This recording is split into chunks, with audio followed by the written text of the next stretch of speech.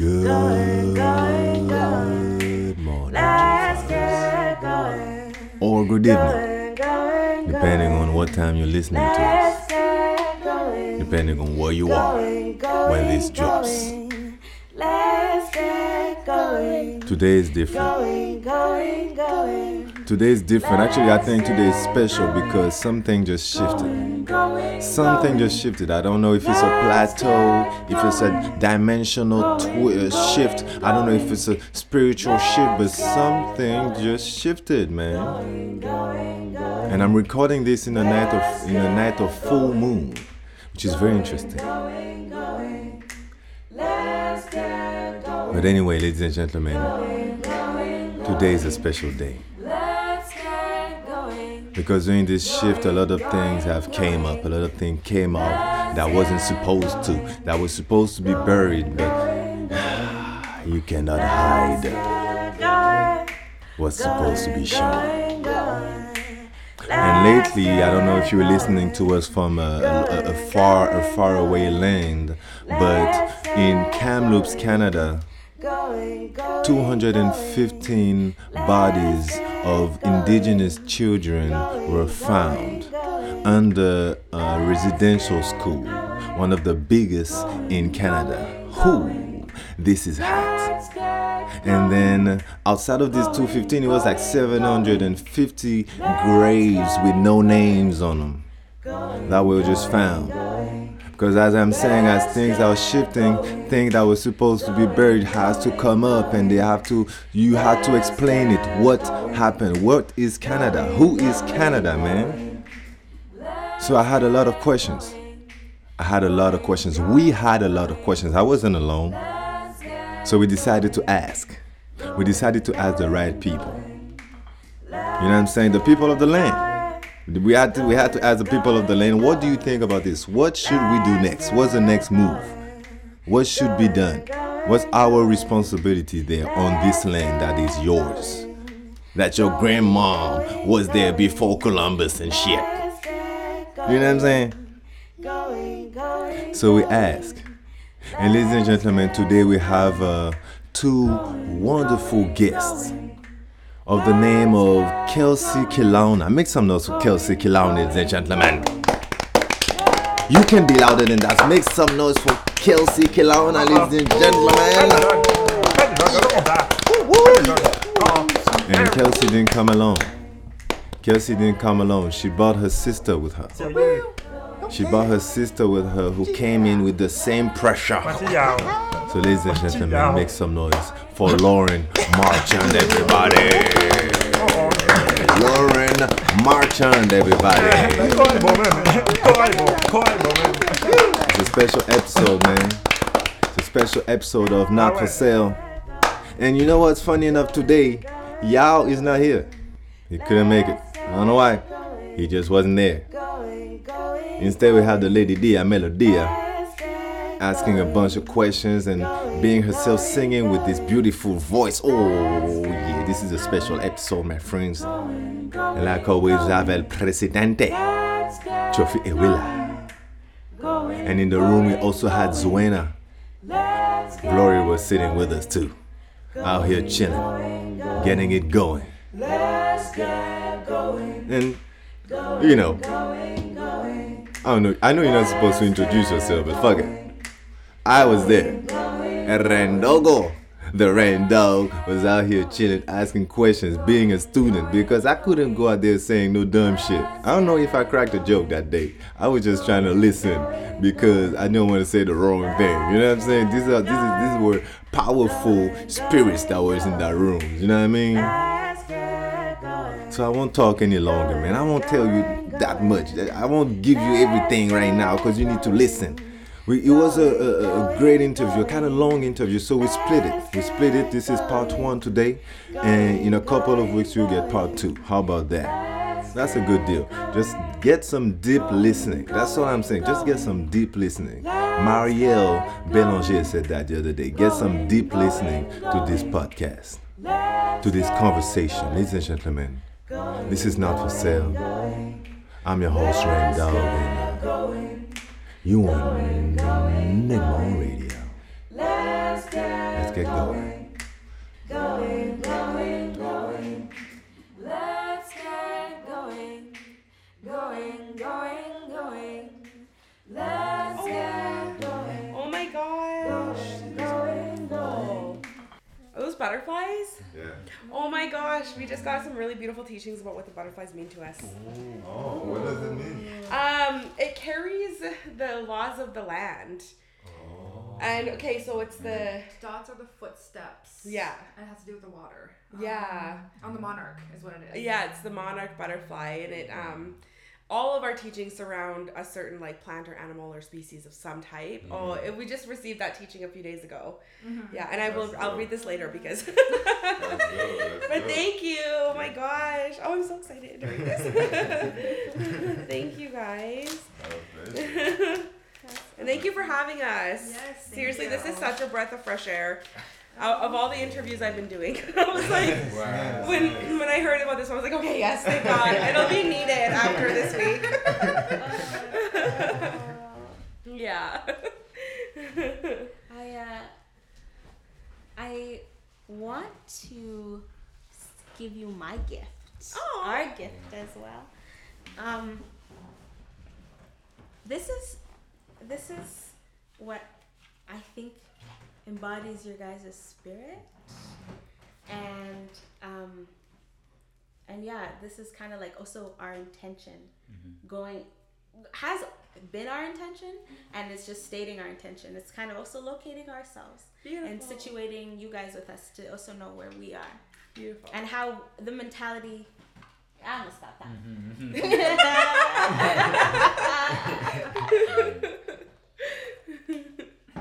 Ratai, ratai, ratatatatata. You ain't never seen me snap. I stay strapped and stubbed. I do question your motives. You ain't finna blind my eye. I will poke yours first. Ratai, ratai, ratatatatata. You ain't never seen me snap. I stay strapped and stubbed. I do question your motives. You ain't finna blind my eye. I will poke yours first. Said I will poke yours first. Hey, hey, hey. Said I will poke yours first. Hey, hey, hey. Said I will poke yours first. Hey, hey, hey, hey. Said I will poke yours first. Hey, hey, hey, hey. Said I will poke yours first. Hey, hey, hey, hey. Said I will poke yours first. Hey, hey, hey, hey. Said I will poke yours first. Hey, hey, hey, hey. Don't underestimate me. Don't underestimate. Don't underestimate me. Don't underestimate. I got the knowledge and the power. I got my people like a flower. And we are beautiful and growing. Oh, we are beautiful and growing. Don't underestimate me. I said don't underestimate me. Don't underestimate me. But if you underestimate me, that's your fault. I said ratai, ratai, ratatatatata. You ain't never seen me snap. I stay strapped and stubbed. I do question your motives. You ain't finna blind my eye. I will poke yours first. Said I will poke yours first. Said I will poke yours first. Said I will poke yours first. Said I will poke yours first. Said I will poke yours first. Said I will poke yours first. Said I will poke yours first.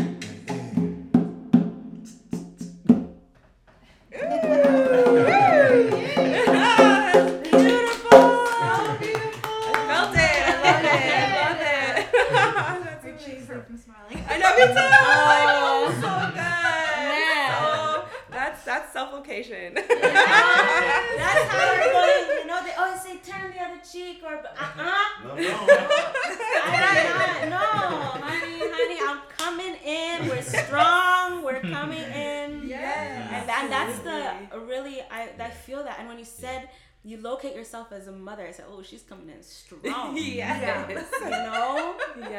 Yes. That's exactly it. Like when in our teachings that we talk about that and who are we in relation to every issue that comes to our doorstep. And you can speak on behalf of any voice, right? It doesn't mean you're speaking for that, what we would call like our four societies. It doesn't mean you're speaking on behalf of that one society. It just means that's the presence you're bringing. And so, we have the elders, we have the fathers, the mothers, and the youth. And they all have different gifts that they bring and different things that they take care of. So when all of this happened, in order for me to not spiral out of control, because I did initially when I first seen 215, and I was just like, holy cow, like it just hit me like a bus. And I woke up, the first thing I did in the morning is like, I need to just declare who I am today. I need to declare which voice I am going to be speaking from, or I'll spiral. So that's what I did. I just said, I speak as a mother because, that's my role in this world. I know it is to repair the matrilineal lineage of my life. And so me and my sister are the first in our matrilineal lineage to not be taken from our families, where our mother was taken, my grandmother was taken, my great-grandmother was taken. Our great-great-grandmother was actually a medicine woman and a very powerful one. So we are here to repair those 3 generations of women. And so it was like, okay, then I know what I need to do.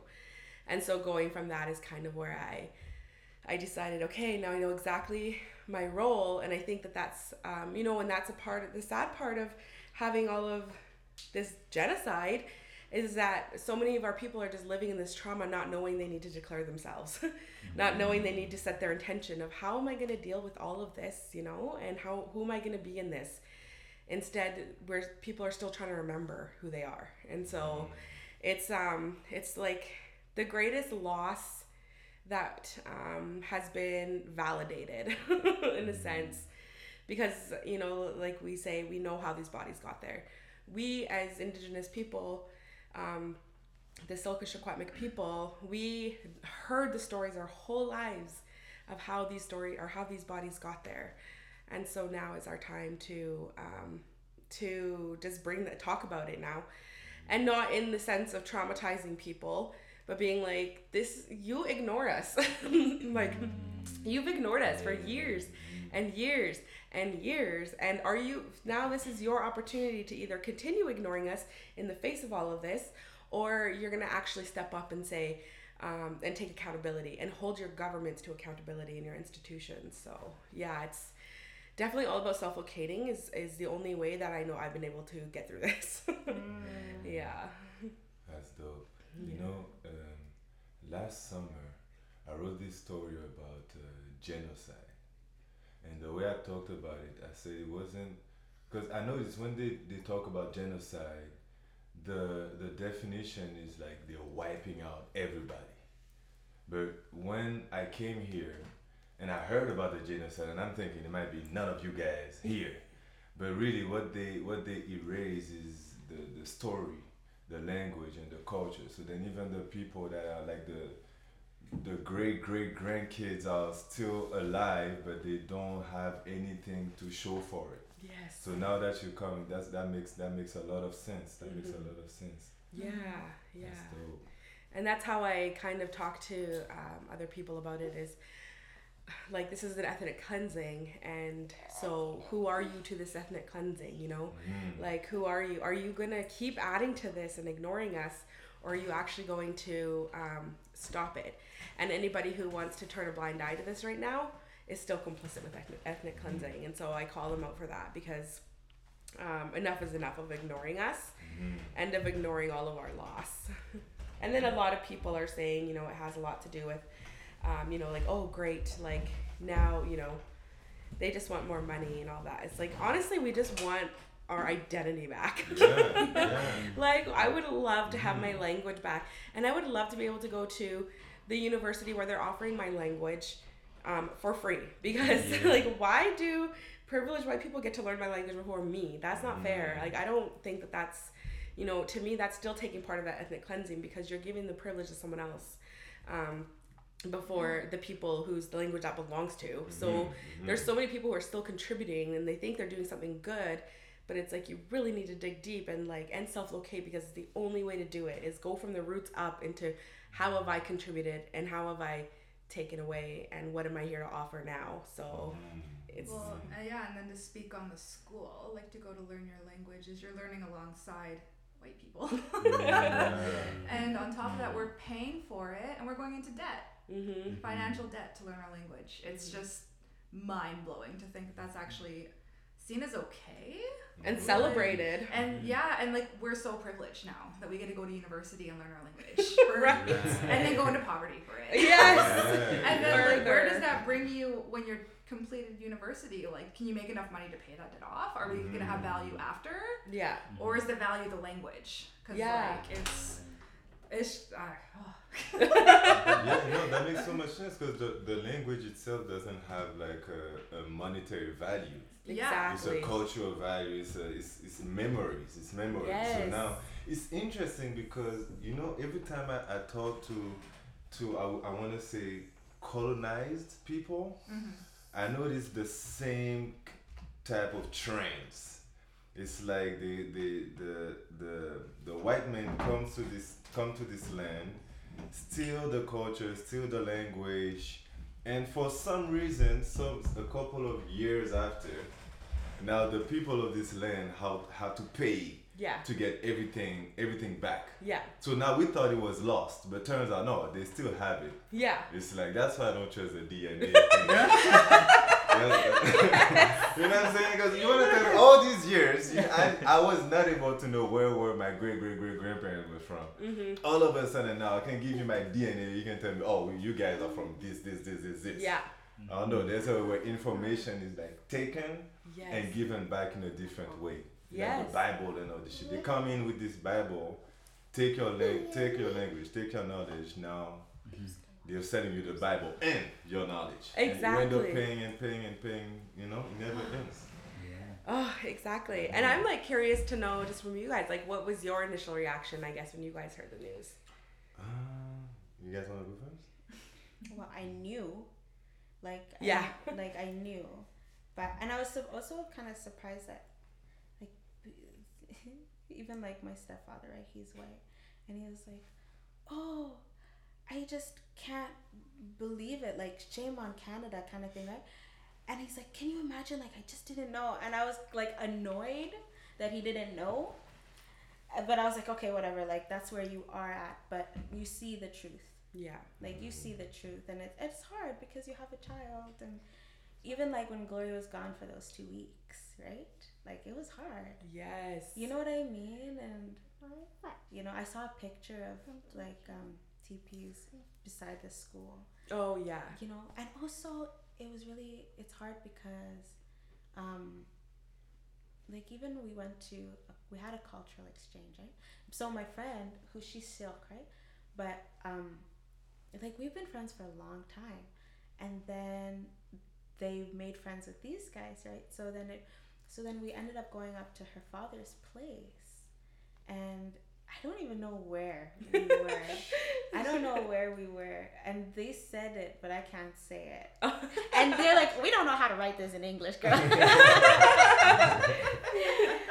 But we were up there, and it was past Merritt. It was past Merritt. Somewhere in the mountains of Merritt. Yeah, past Merritt there, and you know, just people like were there with elders and youth and young children, and like around the fire, they're just like talking about like residential school and the impact, but they just were talking about it, and so it's been hard, you know, because you know, like those, and then all of a sudden this like is out, so then you're thinking about all those people, right? And you're just like, oh my god, how are you?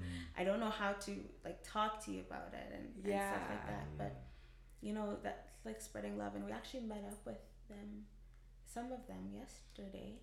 Right? Which was really nice. Like, we met up with Kirsten and but you know, it's hard, and even my friend, my best friend. She is African American, and she's indigenous, right? Oh, okay. And so we really like bonded, and she's in the States, but she's Sequemic. Oh, okay. Yeah, and it's hard for her to be very far away. Yeah.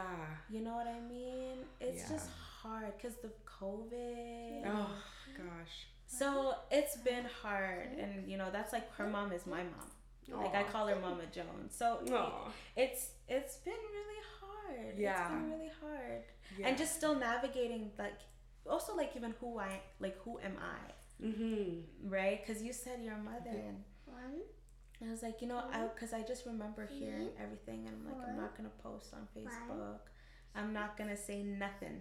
I'm not gonna say nothing. What do you even say? Oh, yes. What do you even say? Yeah. Nothing. No matter what I post on Facebook, it's not gonna do nothing for me and Yeah. you and so just like even in like what your story is, like that mother story. I was like, oh, this is I want to share out, and just like what different people are saying, like that's what I share and stuff. But I'm just really listening and just waiting, Yeah. waiting and listening, and talking to the people. Like I'm not trying to talk to massive amounts, just the people that I know. Yes.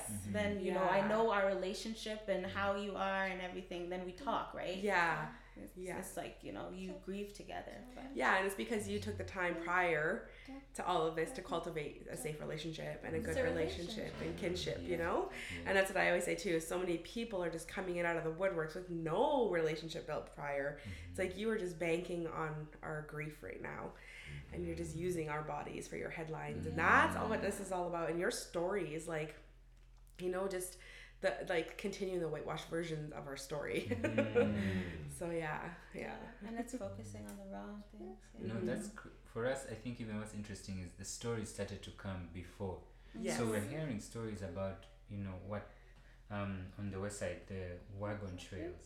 Yeah. Talking Oh, about wagon. So Yeah. I was like, it was like, the way. and then how their parents they don't want to talk about residential schools at all. Yeah. Like, don't talk about it, they're gonna be mad, and they're telling us these stories. Yeah. Don't even say Yeah. it. Don't Yeah. say it. Yeah. So then we see your post, and so I'm like, okay, what's going on? I go to CBC, and I'm like, oh, this thing is everywhere, Yeah. and it's everywhere, and it's Yeah.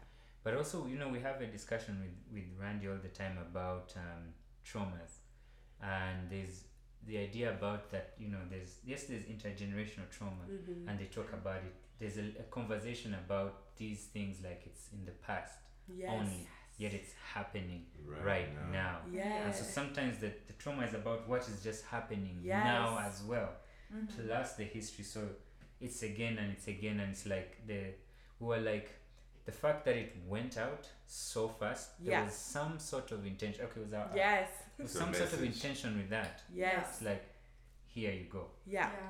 Exactly. And that's what I taught, like, CBC, this woman message, and I was telling my sister, it just felt so extractive to how she talked to me, because she was like, I want to bring you on to talk about intergenerational trauma. And I said, it's not intergenerational, it's generational. It's happening over and over and over and over. And it's just residential school and just colonialism and the violence has just shapeshifted into different characters. That's all this is doing, is this is just a different shapeshifter. And so it went from residential schools to selling our children in newspapers for $10 like they're dogs. And there's even been like different articles to show like when they were selling a dog in the newspaper and selling an indigenous child, it was literally the exact same art, like the same ad. And the language was the exact same. Yeah, it was disgusting. So it went to the 60 Scoop, which our mother was a part of, and being our family just being torn apart and sent all over. So our mother was sent down the States, like not even kept in our own territories, and she was passed all around and everything. And like her sharing too, like she remembers at 2 years old knowing how to mix a drink and knowing how to like dance for people and things. Like it just changed faces to now, like, and right now is the millennial scoop, and we have more children in the foster care system than we had at the height of residential schools. So it's still happening, just under a more socially acceptable name, right? And so that's what I talk to media about. That's why I'm so angry at media. And I'm just so mad to be a part of this. Like, and I'm ashamed, and I've been so vocal that I'm ashamed to be a part of this whole thing, because media creates the social order. And so what are you doing right now to make any change besides exploiting our people? You're still exploiting us. You're still waiting outside of the so-called residential school and just waiting and hopping on our elders and our survivors like they're just a story to be exploited. Yet you're not willing to go knock on the door of a priest to do the exact same thing. You're not willing to go to the churches or the diocese to be like, where's all the evidence? We want all the names. Where is your offer in this and your reciprocity? Because now it's just, obvious who the problem is. Like, the media is going to continue to perpetuate this the divisiveness, and I call them out for that all the time, and I say, you're responsible for the divisiveness in this country right now. Like, we could have so many more allies than we have if you weren't always so okay to make us look like the poor Indians all the time. And the angry Indians. Like, we're not angry, we're tired. It's the same shit they do with black people. Yes. It's so weird to me, because it's like, think about it. Now there's more people in prison, more black people in prison now than it was enslaved during slavery days. So it's like, again, it's this weird transformation, and we're thinking there's change. We're thinking that, hey, it's getting better, but it's really just they play with words. They play with words is so crucial. Exactly. Because you look at, like, the social standards are changing. Like, as we evolve, social standards change. So socially, yes, residential schools are like, that would be nicked, like, right now. Like, it would not exist. And so then they went to the 60s scoop, and they went to even day school, and then they went to, now they're in the millennial scoop, and then again they're looking at us and being like, well, because they don't have enough money, they're not fit to be a parent. Because of this or that, they're not fit to be a parent. And it's like, so we're going to take their child. And then even with my situation with MCFD, I had a lot of people that were underneath the comments of very plainly explained why this was wrong. What happened to me with MCFD involving themselves was just that everyone's like, yes, but there's two sides to every story. It's like, sometimes there's not. But even if there is two sides, the problem is we only hear one. All the time. It's that one side of the story we always hear. And even how to say when you say they always go and interrogate the elders, and it's like you guys end up being the victim twice. Yes, you know every time. It's like, okay, now they messed you up, but they're gonna come and harass you to have more information. What happened? Well, you know the criminal. You know what I'm saying? You actually work for him, so why don't you go and ask these guys some questions? Yes, exactly. And I just don't get how they're so okay with that. And like Lauren was saying, like, because so her article was centered around, again, someone put in a Crime Stoppers thing to say that she was running a meth lab. She wasn't. Clearly. But the way that everybody tried to stick up for themselves, all these institutions, and all of them were pointing fingers at each other. But it wasn't us, it was them, it was them, it was them. It wasn't the police, it was MCFD. It wasn't MCFD, it was the band. It wasn't the band, it was housing. It wasn't housing, it was, back to the RCMP again. Like, just trying to, but that's why I loved your song, because it was like, don't take me as a fool. Like, we're not stupid. That's the thing. We're not dumb. Like, and then, so when they did that to her, we just kept thinking, like, why our family? Like, we're going to call you out. Like, they did. And I still get shocked when people do that, or when they try to look at us just like we're stupid. Or I've gotten emails, like hate mail, just being like, you're Indigenous, you should not be reporting on your people because, you have that bias and you're objective and blah, blah, blah. There's no objectivity. And I'm just like, holy and this is from other journalists. This isn't from like just anyone. They're so used to not locating themselves. Like, even this idea of objective. Why? Yes. Why do you want to not relate? Yes. But the thing is, they're not objective as well. They give their opinion with good words. They know how to use these words. So it's like, even by being objective, they can be dismissive. And they can tell you, oh, look at this, look at what happened. We're not saying anything about it, but just look at it. Really, Mexican. Yeah. Wherever you point the camera, you're making a point. Yes. Not just, you know. And that's what Dr.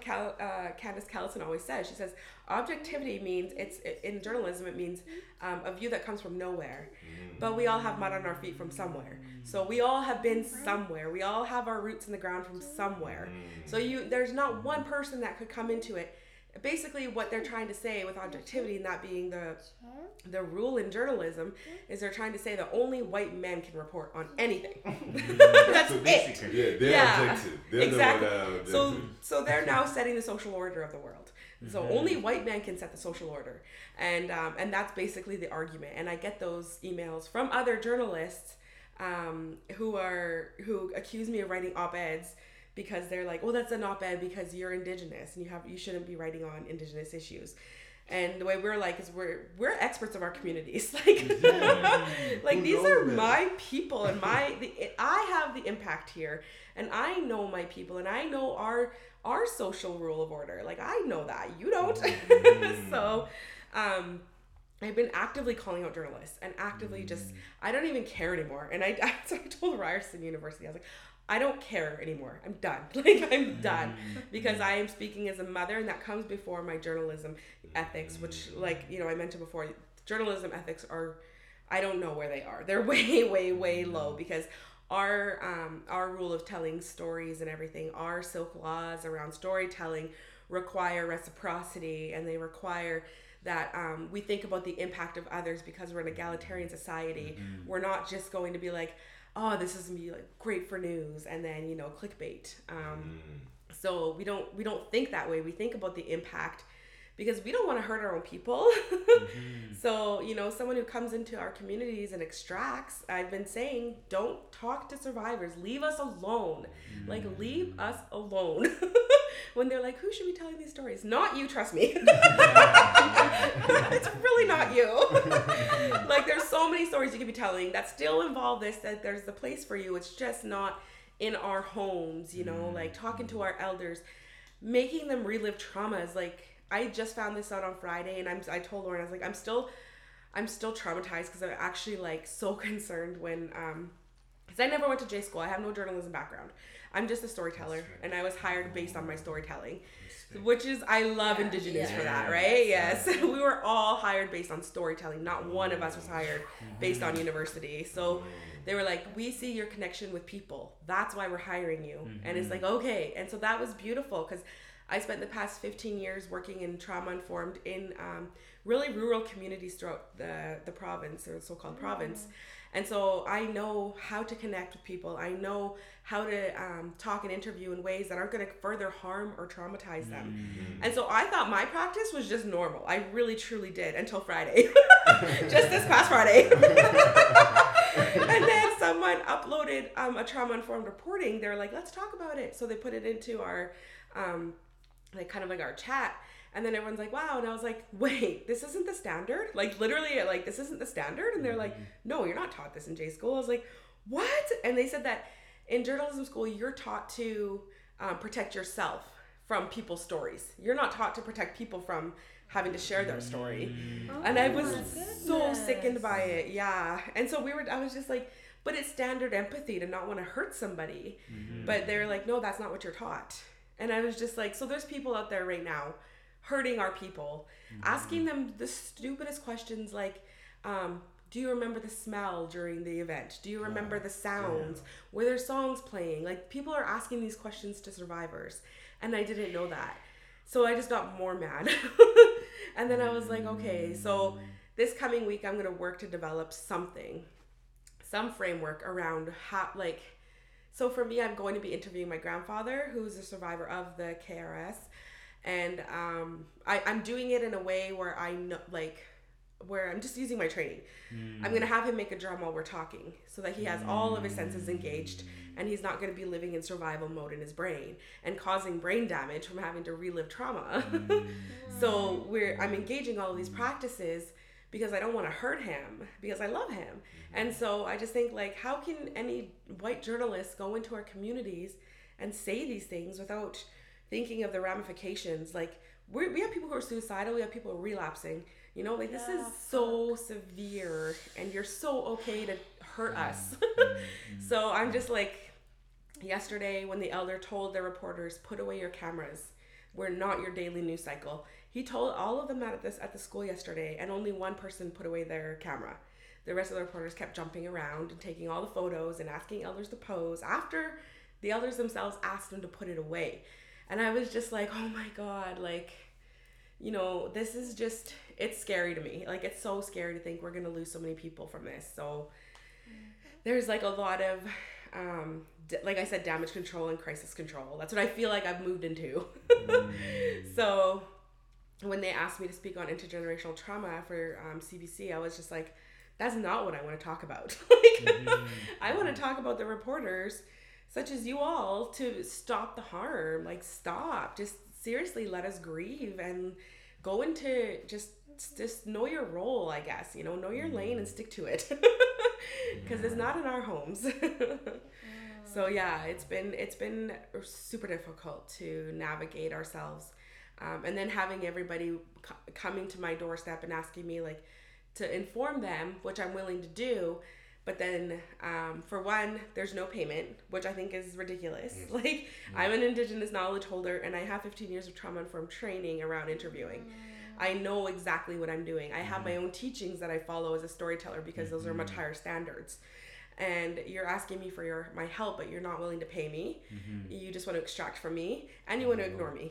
So after you've extracted the knowledge. So when you guys shared about, like, don't do too much of, like, you know, the educating white people, I was like, yes. Like, I need that advice. Because I feel like I'm just going into, like, I need to educate everybody, but at the same time, at what cost to myself as well, right? Yeah. And my family, like, as a single parent, I still have children to raise. Yes. At the end of the night, I still have kids I gotta put to bed, and, like, you know, and then I lay in bed every night thinking about how much work there is I gotta do still, and it's not fair to me to just keep extracting in that way. So yeah, I think that's where I am. It's so true, because, like, even that whole thing, like, Trophy's like, we are brilliant people, and even past people, like all the greats, brilliant minds, brilliant people, just thinking about racism, like, and thinking about like, don't treat us like shit. Yes. Yes. Plain words. Yes. Yeah. Think about different ways to communicate with you about our own humanity. Yes. That was a lot of brain power, and they ended up dying, Yes. hiding, or something happened. Yes. Right? And Trophy, what do you always? I love what you say about the diverse thing. Oh yeah, because I think what's important is I think that's what in the talks I always try to highlight is, like, we're not your objects for diversity. Yes. We're also looking for diverse options for ourselves. Yes. In the different things that we do, in the way we tell our own stories. I want to go out there and see my story. Yes. But if it's not in your place, I'm trying to find a place for my story that tells it my way, that has the understanding of me. Yes. Not where it's picked and told in a specific way to keep a specific narrative going on. Yes. Where you're tokenized. Yeah. Right? Yeah. Oh yeah. I just want to ask a question. Of course.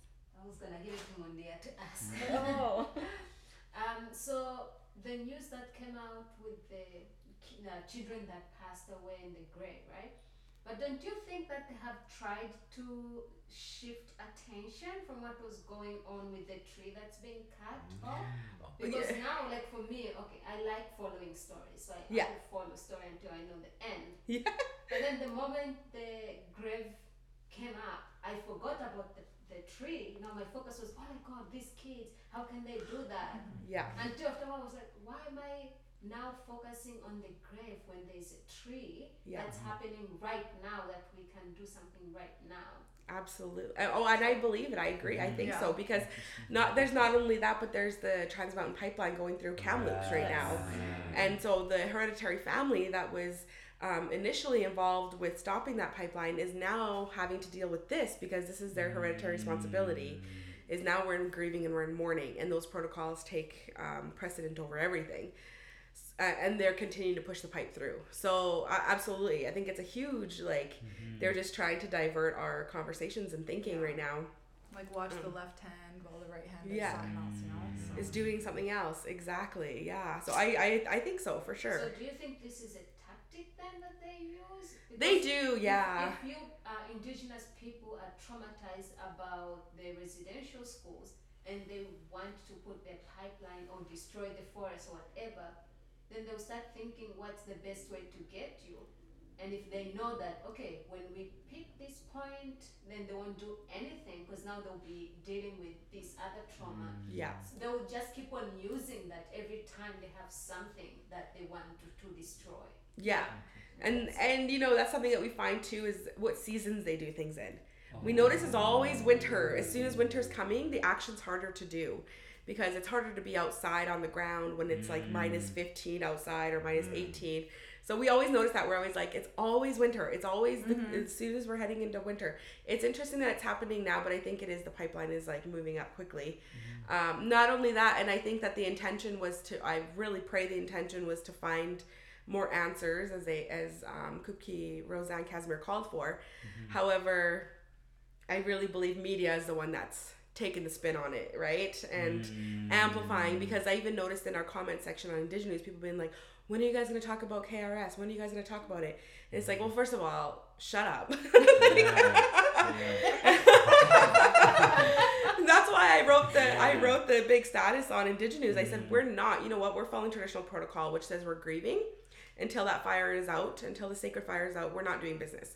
And sorry, it doesn't fall in with your daily news. Find another news outlet. And we've been telling everyone that. I've been banning from that page like crazy because I'm like, find another outlet. We are not fitting your narrative. Find another outlet. Like, we don't care. We don't need your you know, we don't need to please you anymore. Like, that's not even what we're here for. We're here to uplift our own voices because for so long we haven't had it in media. That's what we're here for. So we're here for like all BIPOC voices, not yours. Go somewhere else. Like, it's true. And that's what was happening even when George Floyd died. Trophy was at the Rotary Center and they're busy asking him, oh, is this like appropriate? Is this a good statement that we should put out for the Rotary Center on Black? And Trophy's like, because I think that's what inspired me also to go. It's like, okay, you're asking me to have an input in the statement, but you're not asking, okay, what are some of the things that we can change within this space to make it more inclusive? So I'm like, oh, okay. Yeah. I'm like, okay, I guess the game has to change from here on. Yeah. And I guess it's cultural. I think it's a cultural thing. Yeah. It's not, you know, yes, it's the systemic part of it is birthed out of the culture. Yeah. Of the way you see it and the narratives within that culture.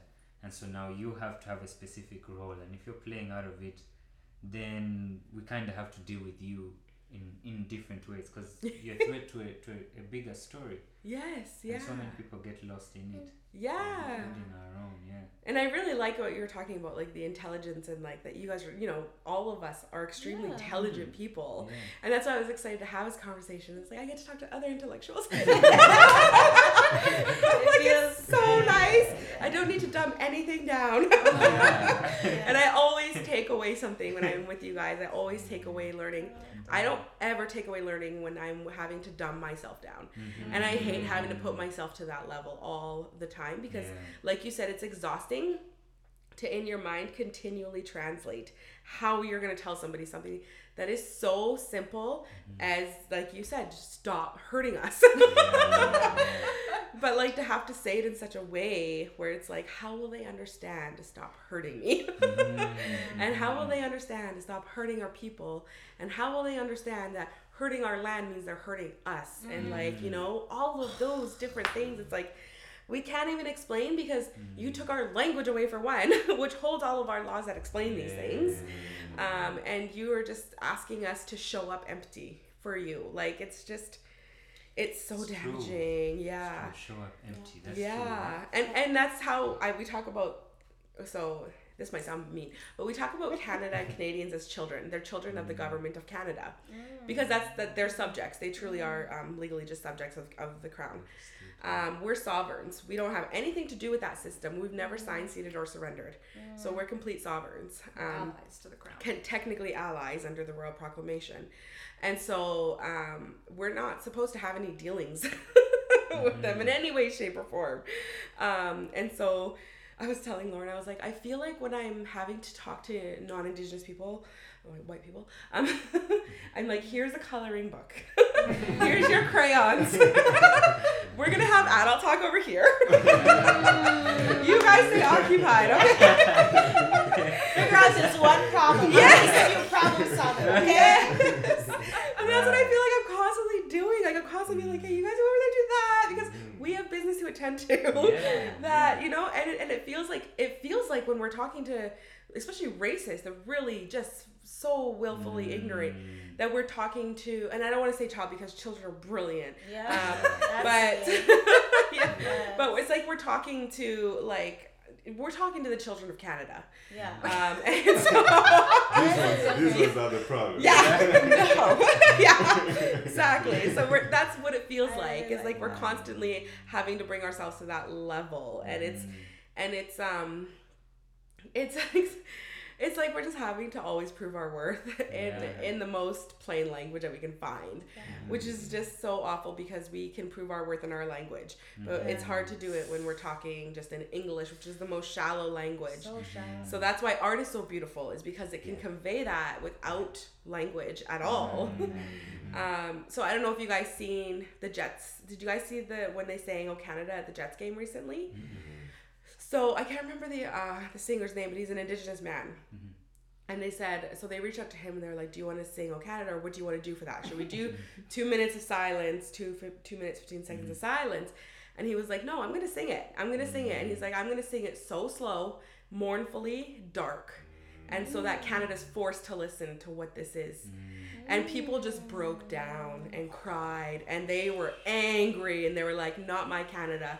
And that's art. To me, that was art, because you were making them listen to what they created without us. This country was built off of. Yeah. Like, those graves is what they built this country off of. Yeah. Like, And like Lauren said before, nobody would have this freedom of enjoyment of living on these lands in the Okanagan or in the Secwepemc without those bodies being in the ground the way they are.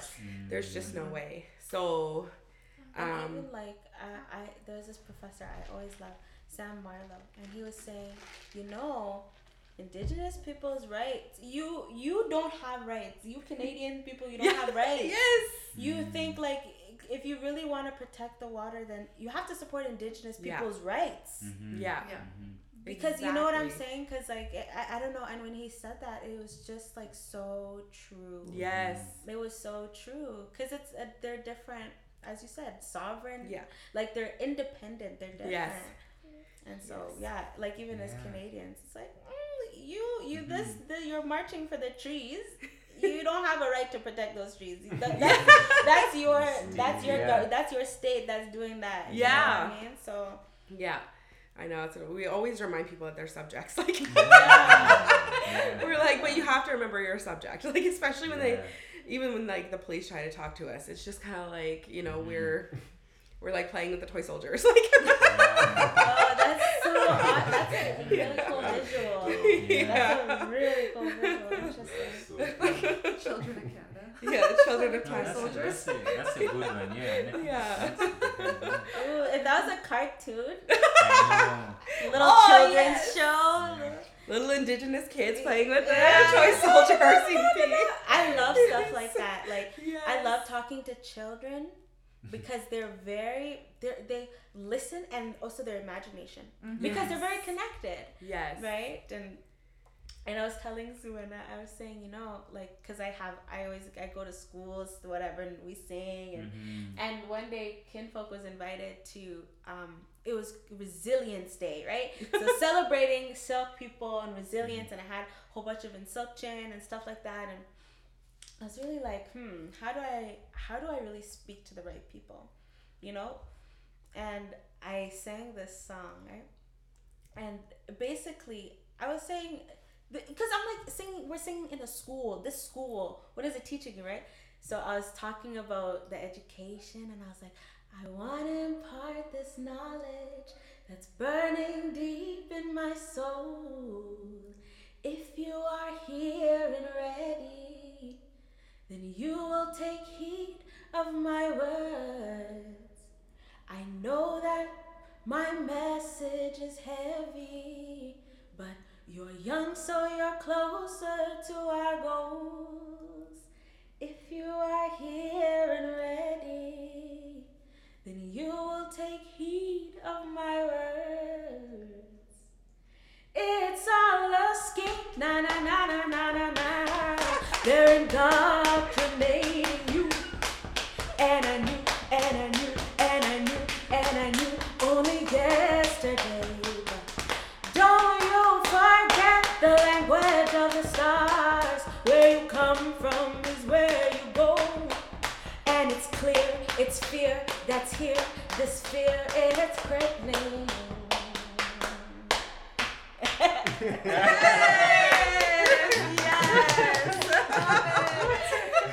awesome. I love And it. I'm like walking around the stage. And I'm like, it's all a scheme. And then I can see, I'm like, I don't care. I have these children right now. Let me like say what's real, man. Exactly. Dia has a way. Every time we perform somewhere, she will make the crowd and us feel very uncomfortable, but in such a sweet way. So you're like, man, I'm feeling hurt right now, but I have to look strong. Yeah. You know what I mean? So you end up taking in this information, and after a while, she will sing something so sweet. That man, thank you for making this feel better. And then we come out with a rat eye. She starts you off that way, and you're like, oh, okay. Oh, and before you know it, boom, you're in the story. And like, okay, let's deal with this now. You can't run. That's totally the storytelling responsibility. You got it. But you know, that reminded me of the story I wanted to share. When we were in that teaching room talking to white people, then there was this guy, this one guy, right? He was a white guy, and he was going back to the university, and he was really excited. Yeah, go ahead. And he was saying, yeah, he was dropping some big indigenous names, right? He's like, oh yeah, I did an interview with this person, and like we're working on this project, and really big names that I'm like, okay, listening. He's like, but yeah, like there was an issue with like the protocol, or you know how you have continued what do they call it? Continued consent? Yeah, continued consent, right? So then there was an issue, and they stopped it, right? Indigenous people were like, we're not going forward, right? Like, but all the work was done. And he's like, but I just had to respect that, and I had to like really step away. And I'm like, oh my God, I'm like, I already know what kind of person you are, right? Yes. So then he was talking about how he's really excited at the university. They're gonna be teaching about, what is it, like narrative story? Yeah, or ethnography, something. Autoethnography. So that's where you're hearing people's stories. It's not like ethnography where there's the journalism going in to extract, right? Yeah. It's like, oh, we're going to hear from people's stories. So then he just touched it briefly. So then when we were talking, he said, oh, so what are you going to study again? And he was talking about it and stuff like that. And then I said, oh, imagine, they're going to learn about me. Yeah. As if I'm just, as if A subject, right? But like it was funny the way I did it, because I really made him see how ridiculous it was. I'm like, oh look, they're gonna go learn about me in this class. Yes. Oh, we're going in to get the story. And he was embarrassed, but I was like, I have to do it. Yeah. So that's what I was talking about. Because we knew, we were like, oh, I got you. You're not ready. Yeah. You're definitely not ready. Yeah. Because I let him talk first. I'm like, let me really understand. Right? So you can't try to backpedal your way. Yes, I love that. I love that. That's what, so I'm really fortunate to work alongside some actually really great allies who've really empowered me and my voice, and have just been like, Kels, just go for it. Like, they're always like, you know what, F people's feelings. If they don't like it, they can find another outlet. We're not for them. It's fine. So when I was telling one of our editors who's white that, all these people are messaging me now because since Kupke, Roseanne, Casimir called out for trauma-informed reporting, now everyone's coming and they're like, we want to know about trauma-informed reporting because I've been so vocal about it, especially on Twitter. And so they're like, we want to know. And she was the one that was like, you need to, she's like, and I'll do it for you if you need me to. She's like, but you need to tell them and be like, put it back on them and make them feel stupid about it and sound stupid for not offering you money for extracting from you. And she was like, just tell them, be like, oh, I'm so happy to do that. Here's my rates. Or like, what is your budget? And then she's like, and then they'll stop and they'll think about it and be like, oh, damn, like I just totally asked somebody for free extractive information and knowledge and didn't offer them anything. And because it's just been nonstop with that kind of stuff. And so now I am just going to make a guide because I'm like, I'm not going to keep doing this when I have work to do. Wow. Like, she's like, I'm just going to make a guide in the meantime. Yeah, it's a lot of work. It is. Oh, I've been writing like crazy every day. Like I have word dumps on my Google Docs, and I just dump all my thoughts from the day, and in our chats, and like I'm just kind of watching how I'm moving along and things, and being like, wow, like I'm still really mad. And let that be in. Yes, like, yes, stop. Exactly. Like I think this is what it is like it's empowering us to use our real voice. And not to have to always speak to the white people and to how they communicate. Like we are so much more intelligent than that. Like not saying that they're dumb, but we're just have a way of saying how we feel that is uncomfortable for them because it's not in their language. It was interesting. I took this class and it was like, oh, there's some cultures that are high context. So it's like literature across the whatever, right? Like it was English, but they're trying to do literature, learning how to read other people's stories. I don't know how I ended up in that class. It sounded cool at first, and then anyways, but it was like, so she made everyone take an IDI, intercultural something identifier. Okay. And you see if you're high context or if you're low context. Wow. And high context is like people talk like, we come from places that we talk in stories and parables and like riddles and teachings, right? Beautiful. And then there's low context. It's like why they can't. Like sometimes you have a saying, and like it's supposed to teach you something. Like if you take somebody else's shoes, you're gonna end up walking their path. Oh. Right? But like you have to like think about it, right? And that's how you learn and grow and communicate and talk. Yeah. And so that also is sometimes that's hard because even in the language, right? Like, so you guys' language is so rich. And I read Jeanette Armstrong's piece. Oh, beautiful. Yeah, but I can't remember Let Us Stand with Courage or something. But she was talking about like silk and like it just like what it means. And like I just remember a part, it says like dreaming earth pieces. And like, what that means. And it's like we are a dream in a spiral. And I was like, I couldn't understand that. Yeah. But then also when she made this, I could see spirals. Yes. And I'm like, and I love that you brought that up because everything I do is in a spiral, and that is because we're the dreamers of spirals, and so I literally envision everything I do in a spiral, everything. So when people are like, how do you, in that interview I had with Ryerson, she was like, how did you guys talk about, how did you guys develop your trauma-informed reporting? Because before we reported on this, we got together as a team and we're like, how are we going to do this in the best way we possibly can? And I said, and for me to have to explain it to like a university, I was like, it's so hard without you knowing silk teachings and our spiral and how we think in that sense. And so for me, again, self-location. So who am I? I am a Silka-Shekwetmik woman. So then what does that mean? And then you have to go on the spiral of what does that mean? And then you go into, I have these laws I need to follow as just a Squaluk woman. And then I go into, now I am a storyteller, I'm a mother. So I go into, what are those responsibilities and protocols? And now I'm a storyteller. What are those responsibilities and protocols? Then to journalism. So everything I do is filtered through all these protocols and teachings. And you can go up and down the spiral, right? You can go back. And we talk about that with like energy levels and different like dimensions and things that they have doors in our spirals where you can go and hop dimensions and like be able to communicate on different energy levels with people depending on where you are. So it's so much deeper than just like, how did you come up with this? And I was like, oh gosh, you know, like I just think of all of that. Like it's a lot that goes into it. And like it's not, so I really tried to explain to her that. I said, the reason community reporting is so important right now is because we're community informed. And that's just the most plain language I could put to it, is we're community informed. Like, and it just feels so plain when you think about how deep that actually is, right? Like, we were born with an inherent responsibility here. And we're not here with just rights. We have responsibilities we must enact.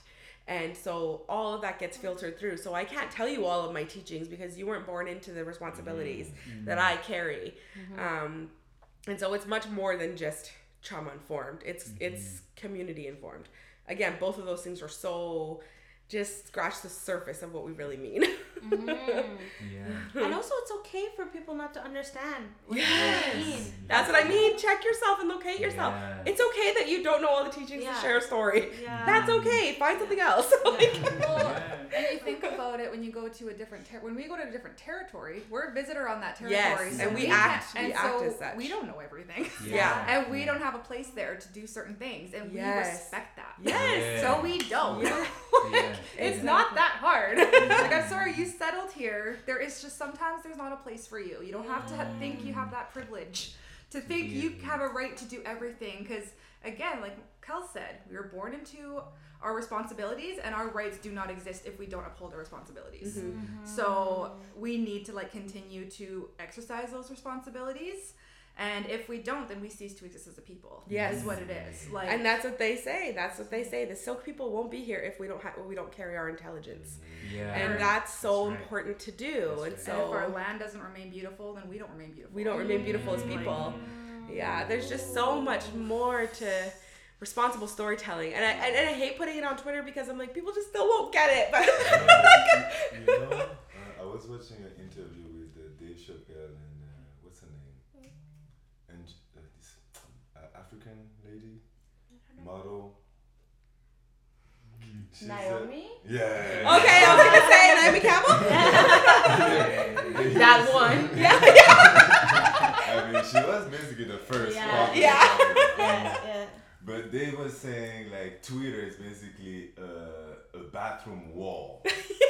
Oh my God. Dirty nightclub. That's So what it feels like. If you want to scream and say all your truth on there, go ahead. But understand that where you're putting it, it's never gonna go where you need it, where you want it to go. You know what I'm saying? And that is why it's so important. Like that's why Indigenous is very important.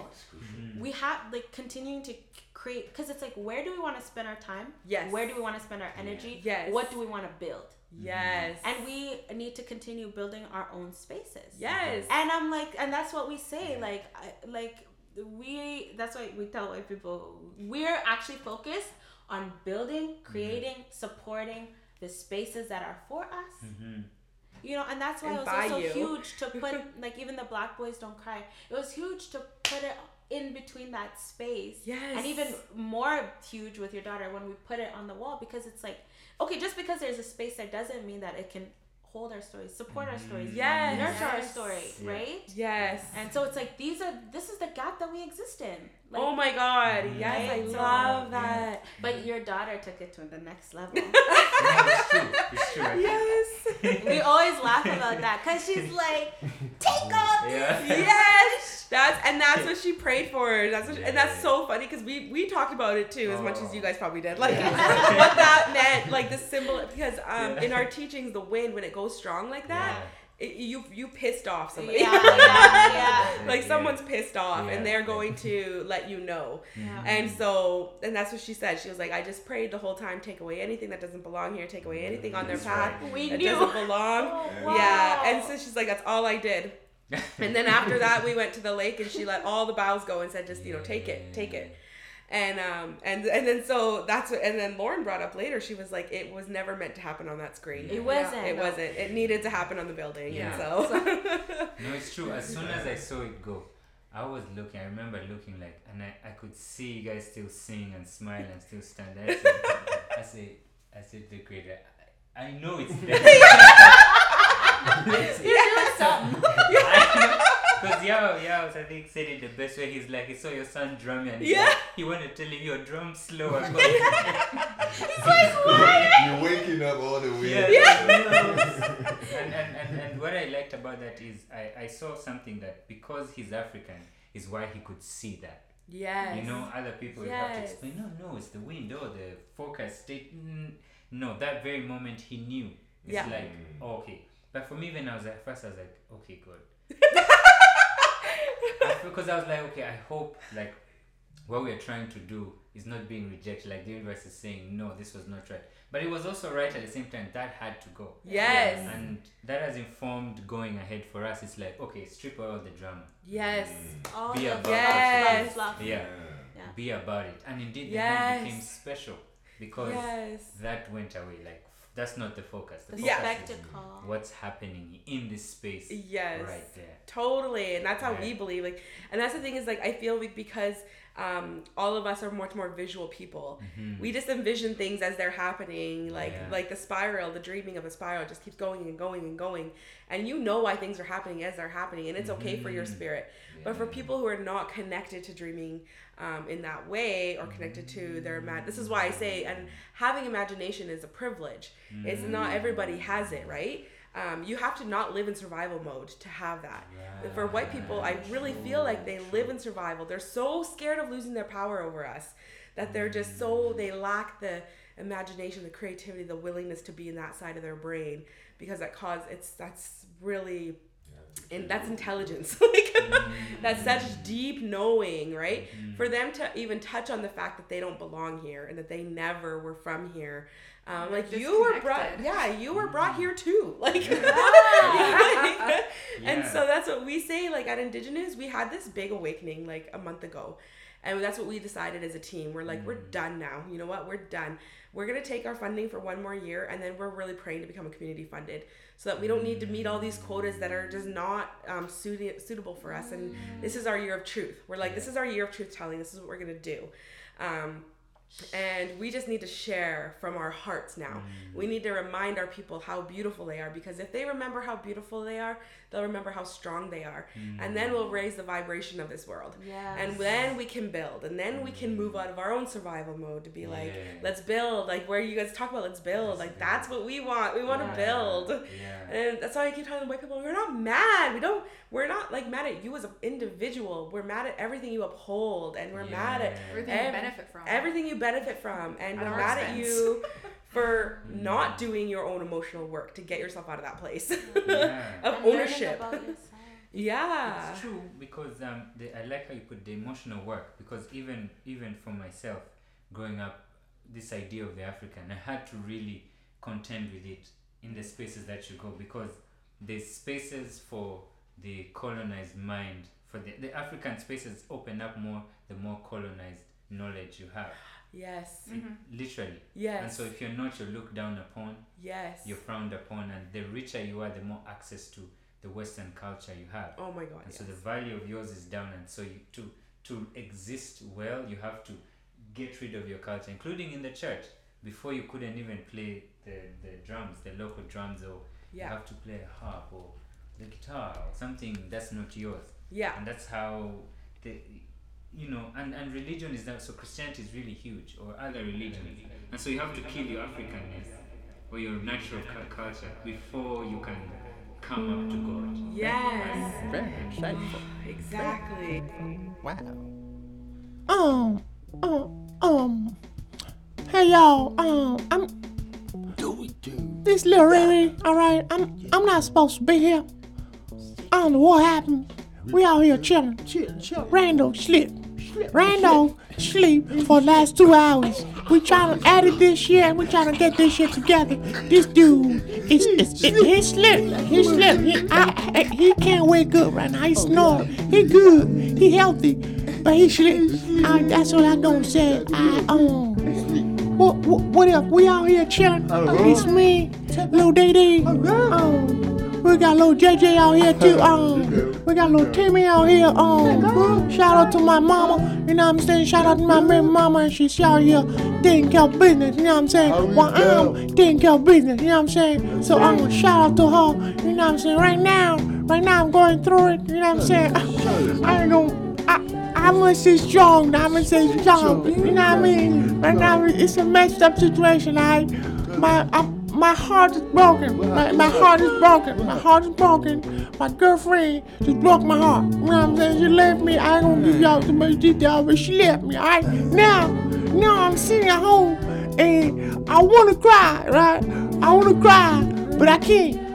Cause my wife is sitting right by me and just ready to whip my ass if I snitch on myself. You know what I'm saying? So, to all the gangsters out there, keep it gangster. You know what I'm saying? This episode's over. I just had to come and tell y'all this. I know we talked about some serious stuff, but this just had to come out of my heart. You know what I'm saying? So, enjoy your loved one. Shout out to Kelsie Kilawna. This was part 1 though. We got part 2 coming. We got part 2 coming, and it's gonna be out here in a couple of days. You know what I'm saying? I'm your boy, Lil Ray Ray. Alright, just call me Lil Ray Ray. Just call me Lil Ray Ray. This is Nick Mama Radio. You know what I'm saying? It's for not for sale. See y'all next week, man. We'll see y'all next week. That's what we're gonna do. That's right. Hello, JJ. You wanna say something? You wanna say something to the camera? Say something to the camera, man. The man, no, man. Just say Dude, something. man, you tripping. The man, no. Very You're stupid. tripping. You could have said something on the mic, man. Just say something on the mic. I want you to say nothing on the mic. Now we solved up. We got it done. You say something on the mic. Shit.